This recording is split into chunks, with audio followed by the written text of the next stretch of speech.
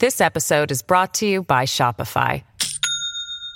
Do you have a point of sale system you can trust, or is it a real POS? You need Shopify for retail. From accepting payments to managing inventory, Shopify POS has everything you need to sell in person. Go to shopify.com/system, all lowercase, to take your retail business to the next level today. That's shopify.com/system. Hello, everybody. This is Marshall Poe. I'm the editor of the New Books Network. NBN listeners like to read books and buy them. So we thought we'd tell you that right now, our friends at Princeton University Press are having a remarkable site-wide sale. You can get 50% off books, including ebooks and audiobooks, with the code 50, F-I-F-T-Y, at checkout until May 31. You can save some real money on Princeton University Press books. I encourage you to go there and check it out. Welcome to the New Books Network. Hello and welcome to another episode in New Books in General History. My name is Dr. Miranda Melcher, and I am very excited to be here today with Dr. Neil Diamant, who is joining us to discuss his new book out with Cornell University Press this year, 2022, titled Useful Bullshit: Constitutions in Chinese Politics and Society. The book examines early constitutional conversations between citizens and officials in the People's Republic of China, primarily around the first draft constitution of 1954. Scholars have often argued that China has created these constitutions to enhance its domestic and international legitimacy by opening up constitution-making processes in ways that may or may not be actually legitimate to any of these audiences. In this book, Dr. Diamant examines a wealth of sources looking at many different populations who are involved in these discussions to illuminate how the Chinese government and people at the time understand and made use of the Constitution as a political document and what sorts of legacies that has brought us to today. So I'm really interested to have this conversation about Chinese constitutions and how they are thought about. So thank you very much for joining us. Thanks for having me. So you mentioned at the beginning of the book, and I think our audience would be really interested to know, how did you come to this research question and to write this book? Yeah, this was a rather roundabout process. The convention in political science, and this is certainly what I learned, was that you sort of start a research project with a question. And proceed to figure out the methodology from that question and your data from that question. But in the China field, this is pretty hard to do because many questions can't be answered. The data is not available. The questions are too sensitive. There could be political danger to certain people if you go about asking questions that shouldn't be asked. And so for this project, I don't think I had a specific question when I began, but rather over the years, I've developed general interests in questions of legitimacy, as you mentioned at the outset, how ordinary people interact with law, the interaction between government and officials amongst each other. These are questions that I pursued in my previous books on the marriage law of 1950, work on veterans. But after my publication on veterans called In Battle to Glory, I really did not have a specific project in mind. And I thought about this for a while, looking at how people reacted to getting vaccinated in the 1950s and 60s, sort of looking at this as a way of understanding legitimacy. Did people accept the jabs as a legitimate intervention in their bodies? But it turned out that when I went to China on one occasion, those sort of materials that gave sort of a qualitative understanding of how people understood the government, understood this new medical regime of vaccinations, they just weren't available. Most of the evidence was quantitative, how many people got vaccinated and so forth.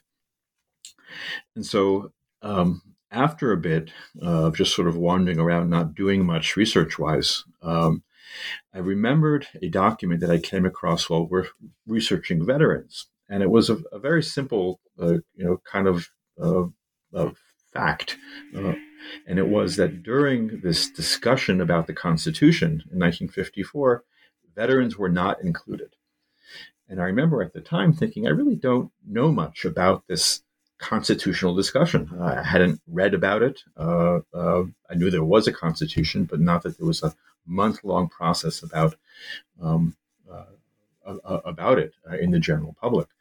And then when I looked at the secondary literature, I found that law professors in China and the United States hadn't written much about it, and what was written emphasized that aspect of legitimacy, that the Constitution was promulgated to enhance domestic legitimacy. It was a way to ingratiate China into the sort of socialist legal world, and that from the people's perspective, it was accepted as a sort of popular document. In other words, it was done for purposes of legitimacy, and it was accepted by the public as a sort of good legal document.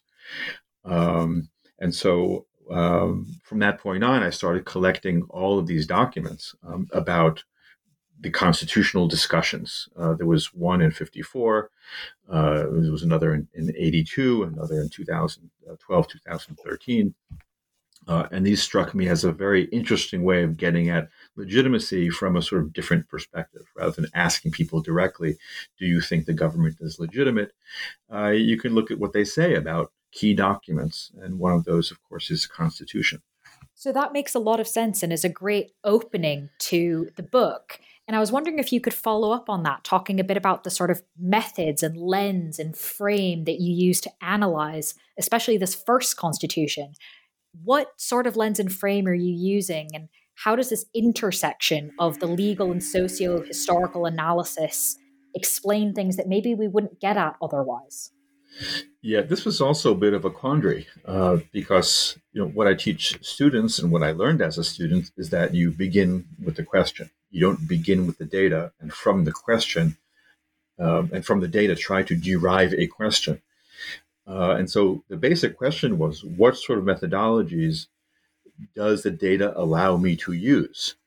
And what was curious about these constitutional discussions was that much of the data consisted of questions, people asking questions about the document. They're asking these questions to officials who wrote these questions down. So, for example, if there's an article in the Constitution about military service, people might ask, well, do women have to serve as well?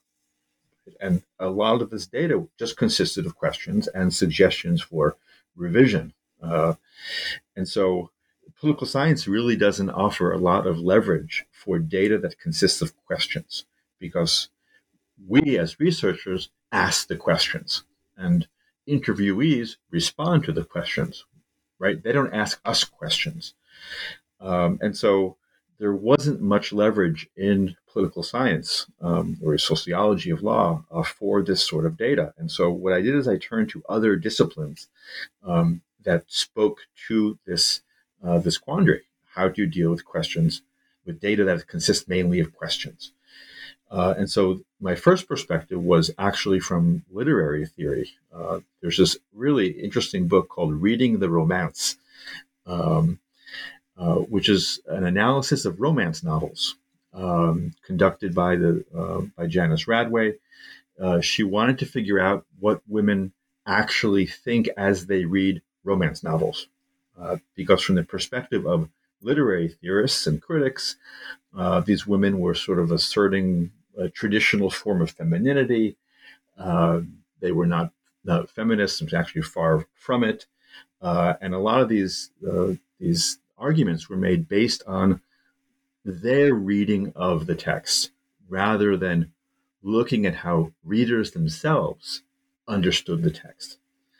So I thought this is a very interesting way to look at it, because if I can look at citizens as readers of constitutions and officials as readers of those commentators, because a lot of this documentation about people's responses to the Constitution was forward up to higher level officials, this would be an interesting way to look at these materials. So that was one perspective. The other came from this field in philosophy, the philosophy of language, called speech act theory. And reading in this field, I discovered a very interesting concept called a quassertion, which is a combination of a question and an assertion together. And it occurred to me that when people were asking questions about the constitutions, they were not really always questions.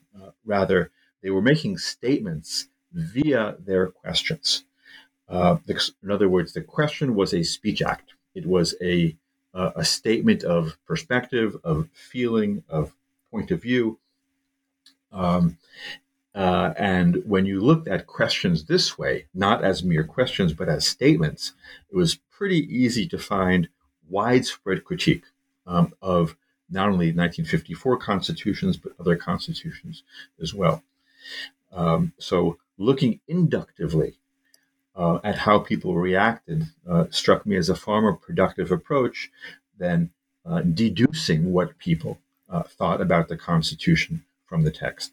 So this is something that came across throughout the book, as each chapter often focused on a different group and trying to figure out what were they getting at, particularly through this idea, as you said, of using questions as assertions. So I think we're going to get into that during the interview, because that was a really interesting method of engagement that I'm glad we got a lot of detail about.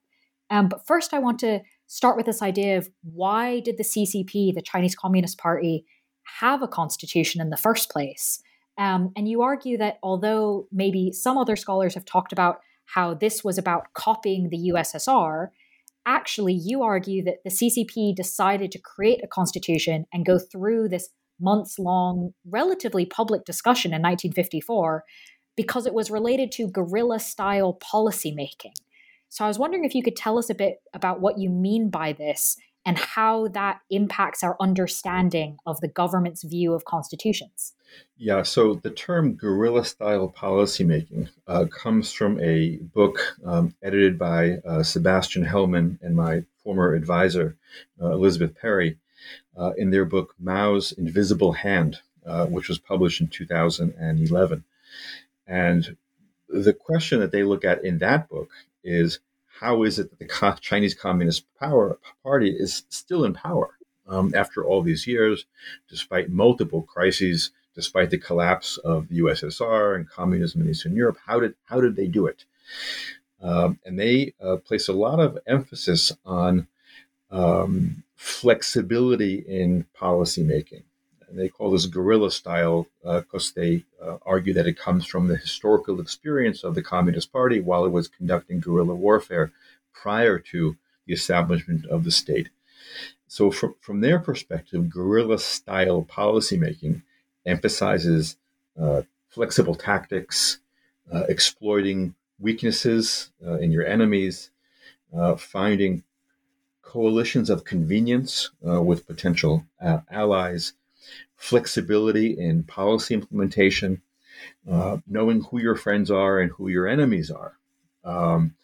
And what this suggests is that the Communist Party has not been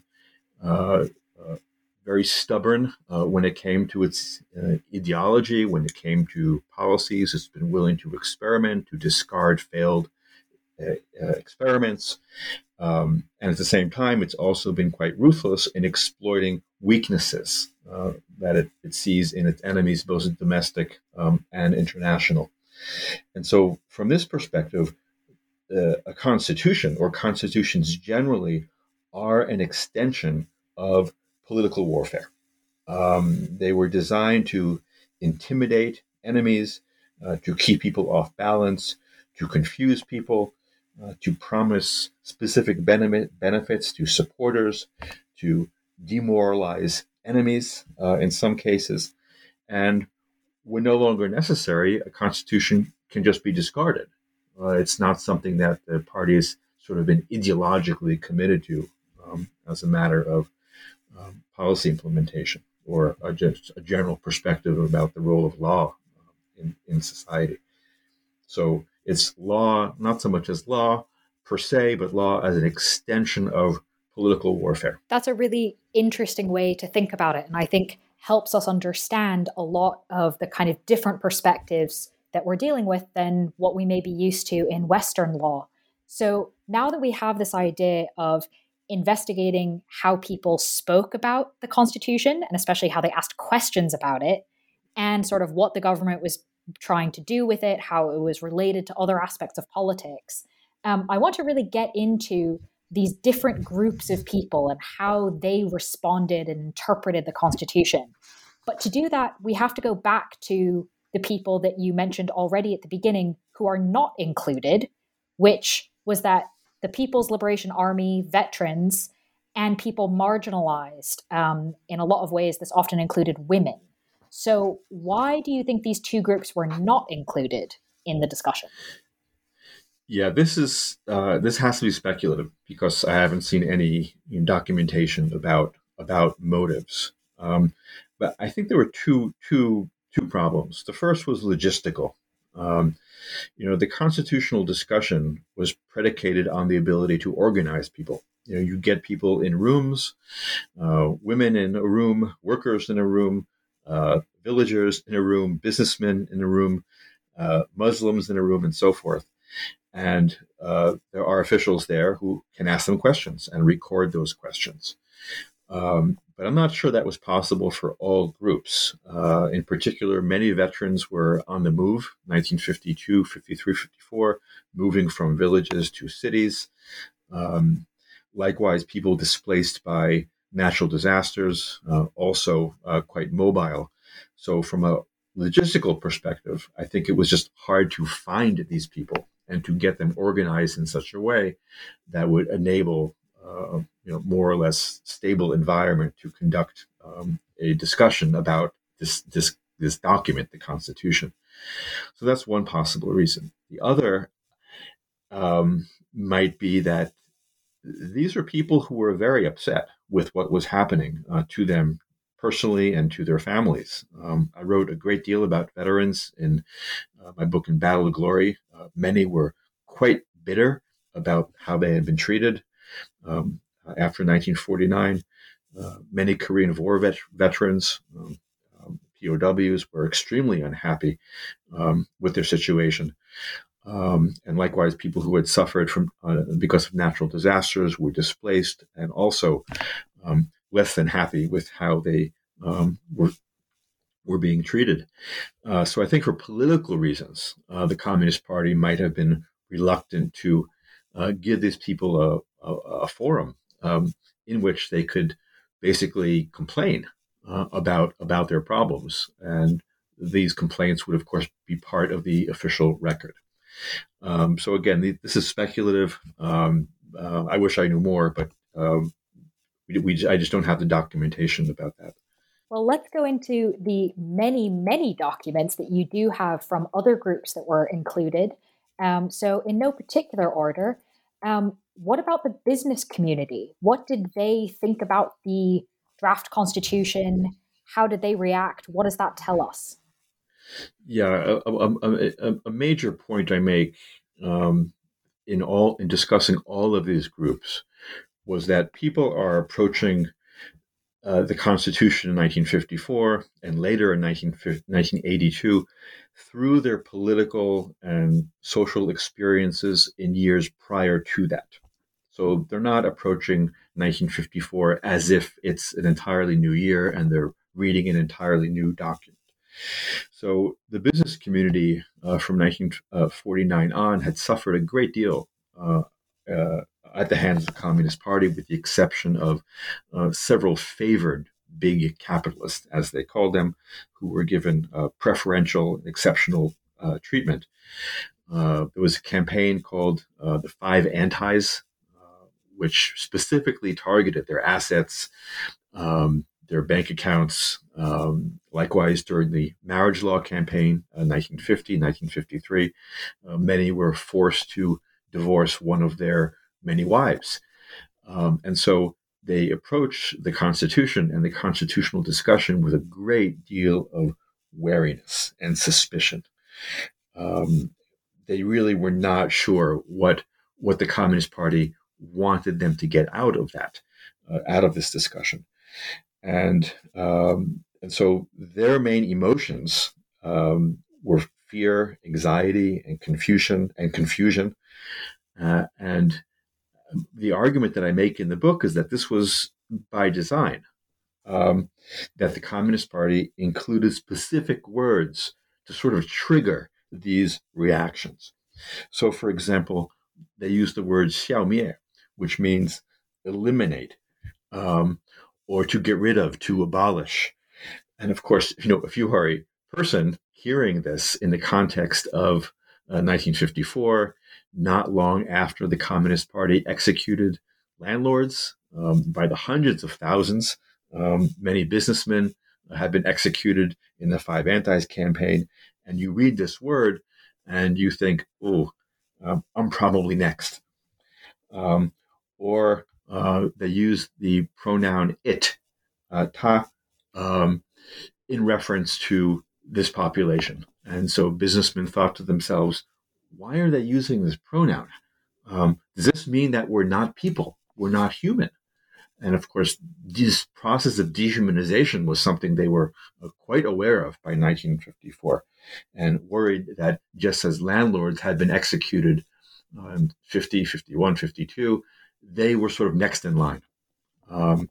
They also felt extremely demoralized because the Communist Party was offering rights which they knew they would not get or not get easily.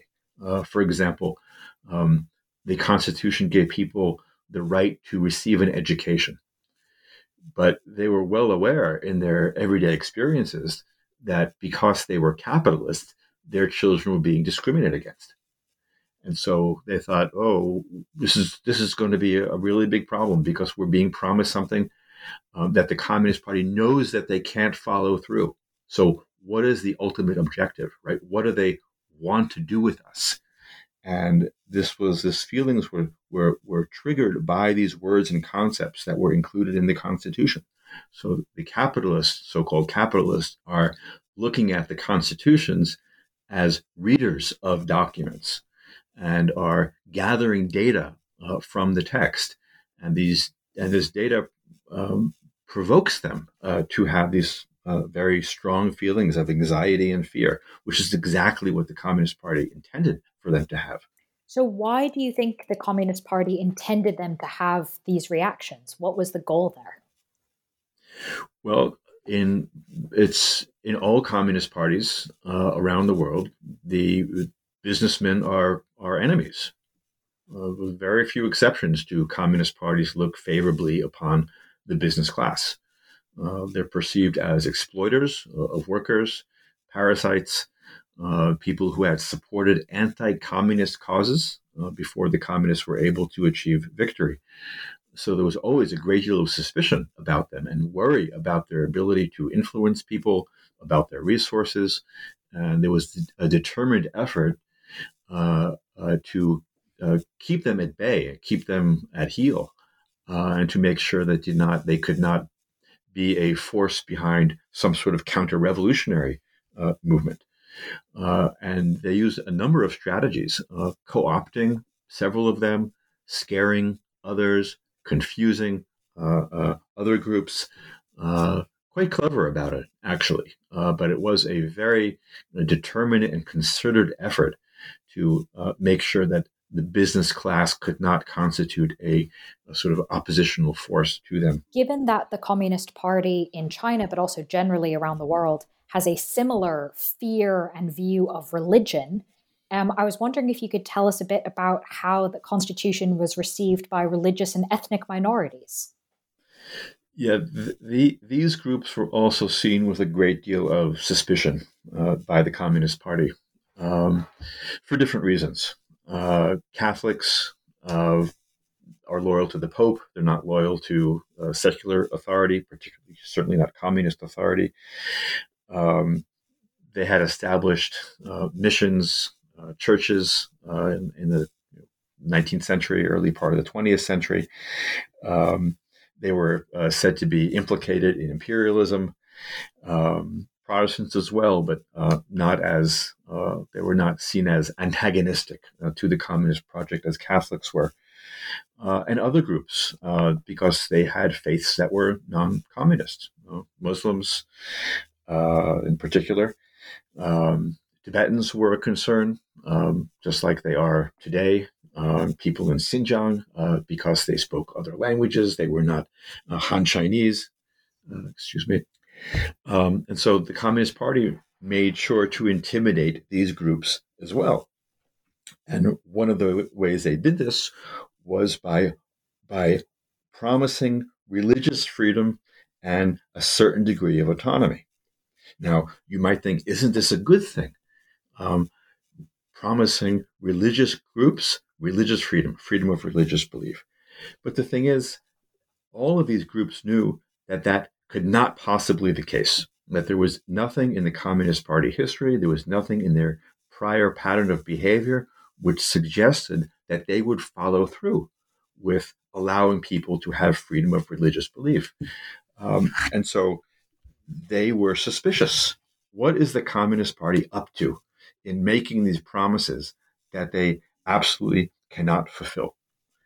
And what happens during the course of the discussion is that you have divisions within religious groups.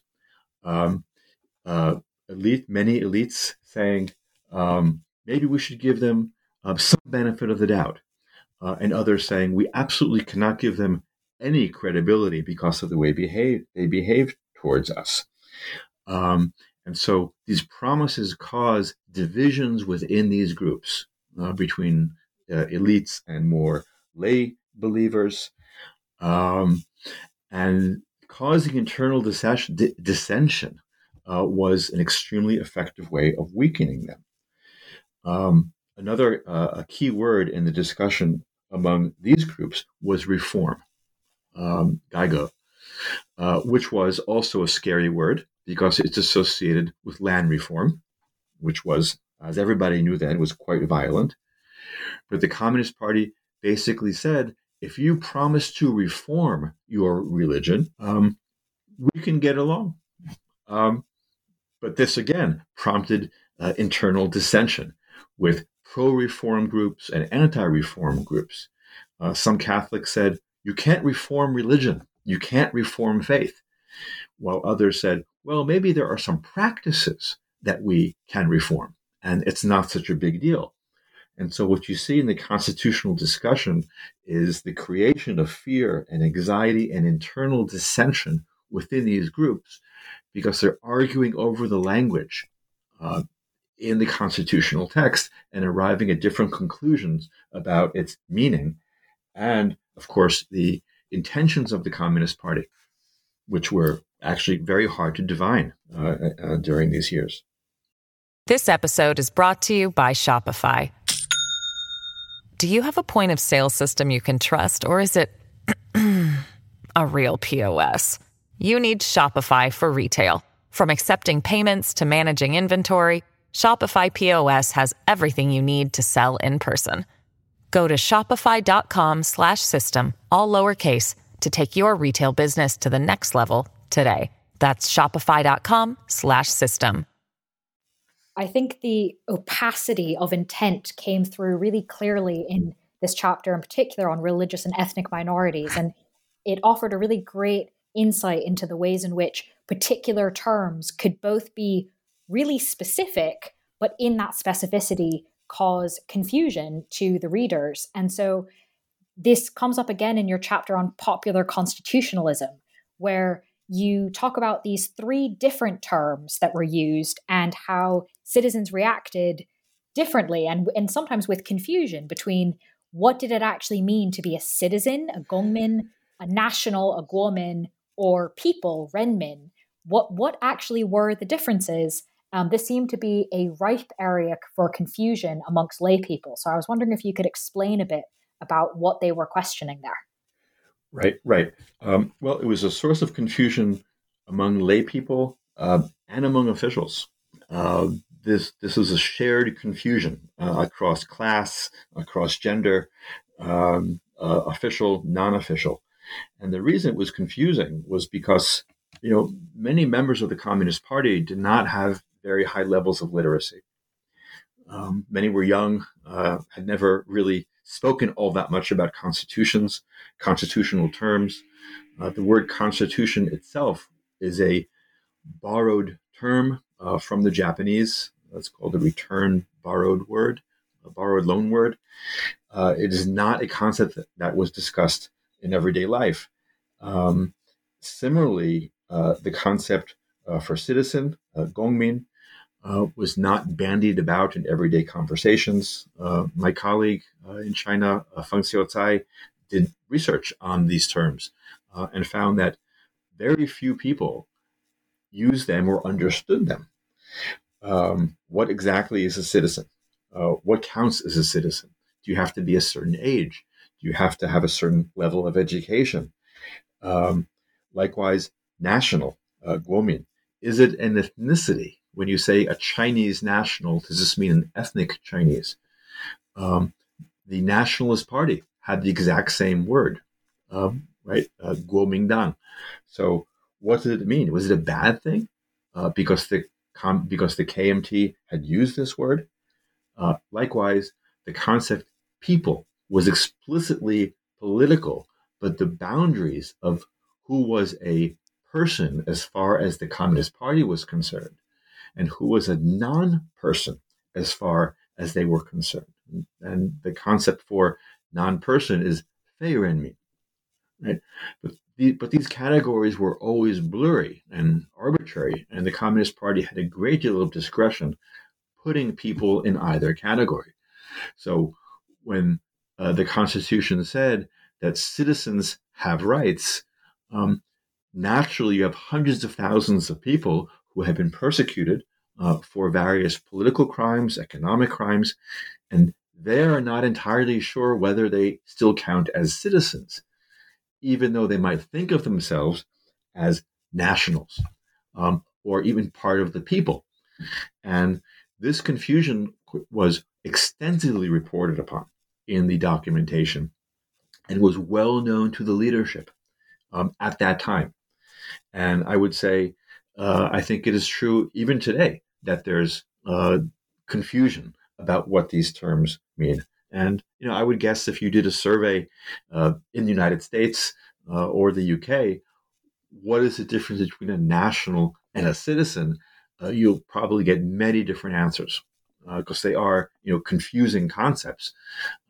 But if you think about the Chinese population as 75, 80% with very low levels of literacy, you can just imagine how this legal terminology heaped upon confusing political terminology, class-based terminology. There's just a lot of confusion about the basic vocabulary of the state, the basic vocabulary of law and the revolution. And one thing that came through in particular was that, as you mentioned briefly, the confusion wasn't just among the lay people reading or having the Constitution read to them. It was also amongst the officials who were often responsible for providing this education, even if they themselves didn't understand it that much more or even at all more than the people they were reading it to. So I was wondering if you could tell us a bit more about what officials said about the Constitution in this period, particularly any differences amongst the officials, so police officers and security versus other kinds of officials, and generally what did this kind of core group think about it? Right. Well, I think that for non-security officials, the main response was indifference and apathy for a very simple reason. They made the argument that law doesn't matter all that much. In China, the Communist Party matters the most. People matter more than law. And so there's no real point in learning about a constitution because in the end, the Communist Party does what it pleases and does not see itself as bound by a constitution or any other law. Another very prominent response among officials was that a constitution was completely unnecessary because they had just defeated the Nationalist Party, the Kuomintang, without a constitution. They defeated the Japanese from their perspective without a constitution. So it's not the sort of document that can help them perform what they considered to be their main role, which was conducting political revolution. One did not need a constitution to do this well. Of course, it turned out that in the end, constitutions did help them conduct revolution. But when they first encountered this document, many said there's really no point in studying it at all. And so there were complaints in many of these sessions about officials playing poker, reading books, making jokes, laughing at the people trying to teach them, all sorts of reactions that suggested apathy on the bordering of mockery. Police, on the other hand, were a bit more anxious because they read this document that told them that they have to give people rights, that people have a right to privacy, people have a right to move from one place to another, to move their residence. People have a right to free speech, freedom of publication, all sorts of things. And they were concerned that at least some people would take this seriously. So if they went to arrest somebody, and this person had a relatively high level of education, they had read the Constitution, they would sort of whip out this document and say, hey, according to this document, you can't do that to me. And they would be tongue-tied. They would be flabbergasted because how should they respond? It is the Constitution, after all, and it says that they have freedom of speech. So they were worried about people becoming uppity in their face-to-face encounters with police as sort of low-level enforcers of state control. So that was one fear. Another fear was that they themselves could possibly get in trouble if they were found to have violated the Constitution. So if the Constitution said that they had to go through the prosecutor's office before making an arrest, and they hadn't done this, this would be a mark on their record. It would be a stain on their political performance, and they can get in trouble for this. Now, the Communist Party wasn't necessarily unhappy with these sort of reactions. That is, it has always been a problem for the Communist Party to control its own officials. So reading documents about policemen being afraid to behave in certain ways was actually a desired outcome because they wanted some way to intimidate them. And if reading a constitution can help accomplish that objective, then all the better. That makes a lot of sense. Thank you for explaining. And on this topic of kind of the rights and what do we have to do in terms of rights and are we going to get in trouble? Something that readers might be surprised about is that the Chinese Constitution has an entire section, Section 3, I believe, about political and socioeconomic rights, which might seem to some like a counterintuitive inclusion by the CCP, given what we know of China today and also what China was like then. So can you expand a bit more on not just how everyday people responded to this section, which, as you've spoken about, ranged from confusion to indifference to that doesn't track with our experience, but also why do you think the government included it? Why was it beneficial to them to have this section if it wasn't necessarily going to be used? Right. It is kind of curious because they knew that people did not believe them. They knew that their own officials don't believe that people actually have these rights. And were suspicious, right? Why are you offering things that cannot be implemented? But the trick in understanding this section is first seeing that it was not a standalone section, like, say the Bill of Rights.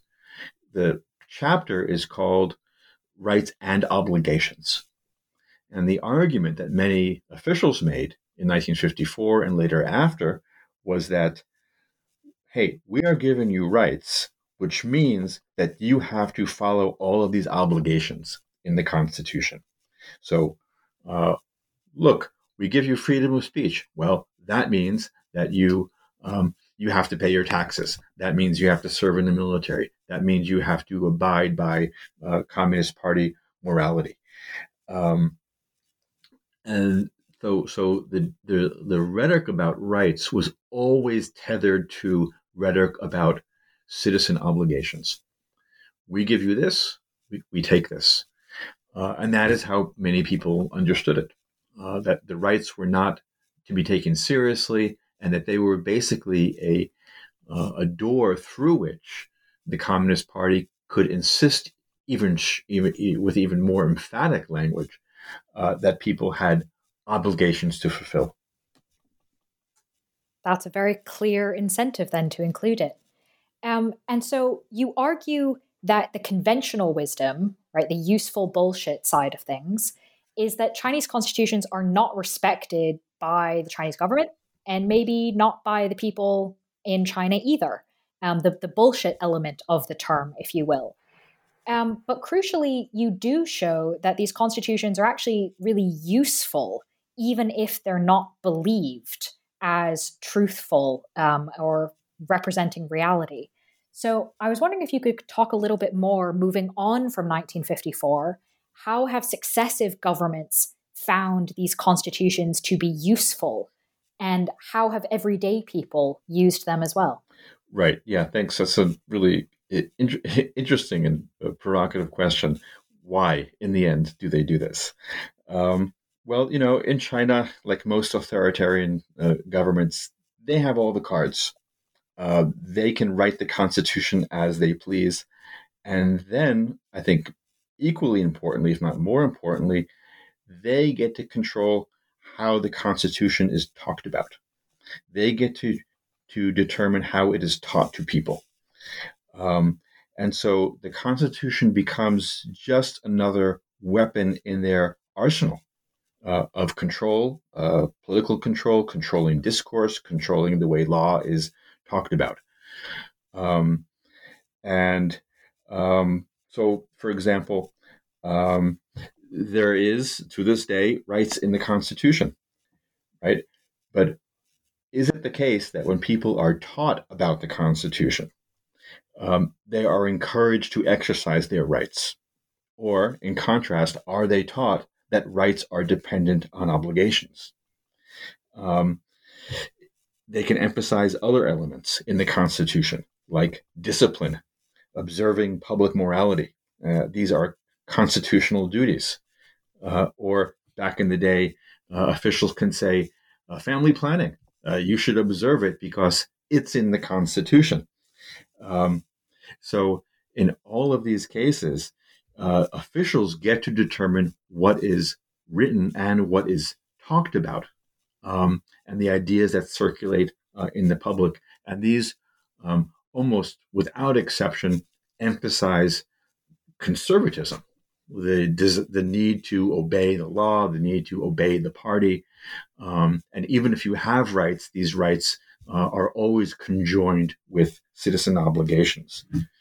Now, what do people get? That's even more curious. And I think, what they get in the end is words. They get official words. And these words can be used, if the situation demands it, to sort of throw back at officials if the situation arises. So an official goes to arrest somebody, and someone can say, hey, you shouldn't be doing this, or you can't do it. You can't do this. And maybe that will give them some degree of pause, although it rarely works. But on occasion, in the 50s and 60s, officials were just as confused by what the Constitution allowed them to do.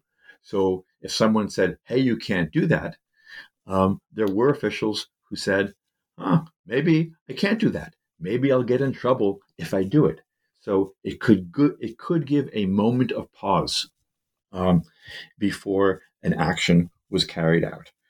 And so looking at law as words and the Constitution as words, I think is a reflection of a larger strategy that people use when they try to apply law, which is, I have these words and I will throw anything I can to try to get what I want. It could be policy, it could be the Constitution, it could be some other law, it could be a rumor, it could be some moral claim, some ethical argument, and I hope that something will stick. Even though it's hard to say what will, there's certainly no predictability in what will stick. But the overall approach is just to throw stuff. And the Constitution gives a lot of words to throw back at officials. And again, the whether this is effective or not is a separate story. I don't think the Constitution works that way. However, it does give people some small degree of leverage, or at least a feeling of satisfaction that they have the language with which to resist, even though this resistance is often futile from their perspective. Thank you for explaining both sides of that. It really gives a good insight into why this document and these conversations are important to study, even if they don't seem to reflect reality in a way that we might be used to with other constitutions. So I have a few final questions that I'm always curious about. And the first of which is, was there anything that was particularly surprising to you, or anything you came across that really shocked you during the research process? I think what surprised me most is just how entrepreneurial people were when they asked for things to be included in the Constitution. When you go into a research project, you don't expect about a constitution, you don't expect that women will propose a constitutional clause about preventing young women from marrying old codgers, old men. Women should marry people their own age and not 50, 60-year-old men, or suggesting constitutional articles that would prevent men from gambling, or other sorts of, or building sports arenas, all sorts of things that, strike us as very, very small. But from their perspective, if they could get it into the Constitution, there'd be a better chance of it happening. So sort of that sort of entrepreneurial approach to getting what they want out of this document. The other very surprising thing was just the extent of criticism and mockery in 1954, which is 2 years before the conventional dating of widespread criticism of the Communist Party, 1956, with the 100 Flowers campaign. So that was definitely a surprise. And lastly, just the extent of anxiety and fear and confusion that existed. We sort of assumed that people knew what the Communist Party was about by this point. People understood what they wanted. They understood the basic vocabulary. But as it turned out, 54, 55, 56, I think there was still a great deal of uncertainty about what this state wanted, what its major objectives were, and how it would be implemented, which is not all that surprising. It's a very large population, not a very literate population during these years, a lot of confusing policies coming down back and forth. So I think it presents a sort of realistic understanding of how people understood the government and the Communist Party and its policies during these years. Those are some good surprises, and definitely some that came out in the book as well. So I'm glad that it wasn't just readers like myself that were surprised to discover them. And for my last question, which always seems a little bit unfair given that your book has just come out this year, but what are you working on now or next? Well, research-wise, actually not that much. Travel to China is pretty much impossible now. Research of the sort that I do is extremely difficult. And so I'm spending most of my time preparing new courses. Most of what I do as a liberal arts college faculty is teach. That's our primary responsibility, actually. Research is secondary. So this post-book time, I think, will be spent improving my pedagogy, introducing some new courses into the curriculum, and hopefully, in not too long, China will become a little more liberal as far as access to documents and things like this are concerned. But at the moment, I'm not particularly busy on the research front. Well, I'm sure your students at least will benefit from your knowledge, and hopefully at some point in the future, you'll be able to continue your research and maybe write another book and maybe come back and share it with us. So thank you very much for contributing your time and expertise. I would really recommend this book to people interested in Chinese history, but also people interested in sort of legal documents and practice and how conversations around law happen, how everyday people think about law, whether or not you're interested in China. I found this book to be really interesting and definitely learned a lot in a lot of different aspects. So thank you for writing this, and thank you for joining us on the podcast today. My pleasure. It was great talking with you.